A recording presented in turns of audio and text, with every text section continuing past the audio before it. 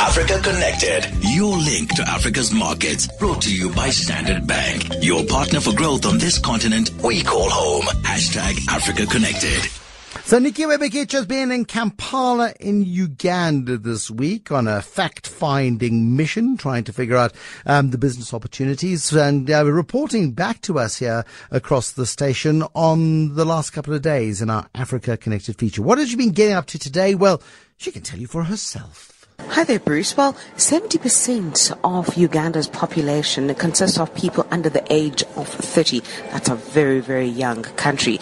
And Uganda happens to be one of the fastest growing populations in the world, really. So if the population is growing at that level and people are indeed very, very young, it's got to be an economy that is able to sustain those people and those livelihoods. So what to do with this demographic dividend?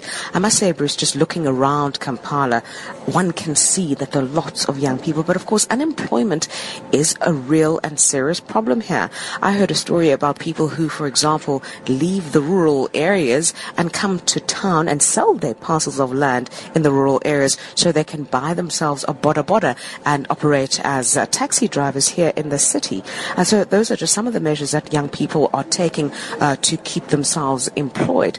Entrepreneurship is going to be a big focus for young people here. We spoke to a young man who 4 years ago, whilst he was studying agricultural science and was quite interested in agro-processing, wanted to turn fruit into fruit juice. And that's exactly what he's done. He started an agro-processing factory right here in Kampala. He started this while he was still a university student and operating out of the university lab. Now he has his own factory and he's built a fantastic business called Uhuru Fruit Juices, and he sells to local retailers, but he's also started exporting to countries like Rwanda and Kenya as well. So I think ultimately the future here is going to be for young people to be independent and to sustain themselves.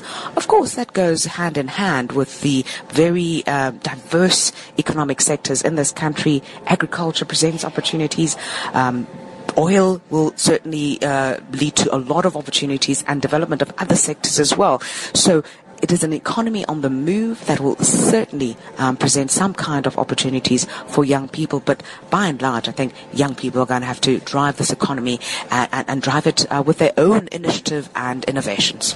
Nikiwe Bikicha to us from Kampala this evening. Thanks, Nikiwe. Looking forward to further report backs, of course, as she goes travelling around the African continent with Africa Connected. For more on Nikiwe's travels, go to africaconnected.702.co.za. Standard Bank calls Africa home and drives her growth, combining their strong African presence with global capabilities. They support the aspirations of their clients looking for a banking partner who knows Africa. Standard Bank has partnered with 702 on Africa Connected to give you in-depth first-hand insights into Africa's diverse markets.